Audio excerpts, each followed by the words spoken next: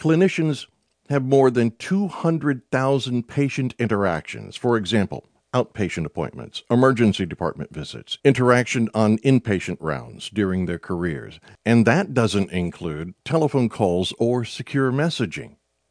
Clinicians also have innumerable meetings and conversations with colleagues and interdisciplinary teams.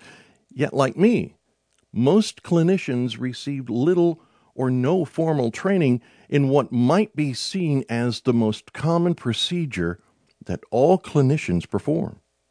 Would you trust a surgeon who told you, "I haven't had any formal training for this procedure, haven't observed any experts, nor have I been observed and received feedback, but over the course of time, through trial and error, I think I've found what works for me"?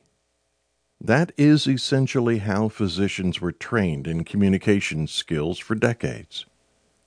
In the 1970s, the concept of patient-centered care emerged. This model shifted control of medical decisions toward the patient. It's your body. You should be involved in the decisions about your care. Research has confirmed the value of a patient-centered orientation. We must know what is important to patients and what they understand. This does not mean, however, that the patient is always right according to the customer service mantra. Effective communication in the context of a patient-clinician relationship is not the same as customer service in a retail business. Patient-centeredness research examines how the clinician cares for and shares power with the patient in an encounter, not whether the clinician completely cedes control to patients.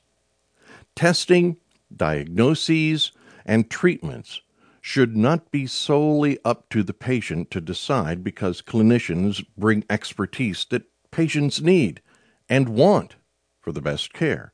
It's not safe to give Mr. Johnson any opiates, as much as he might want them.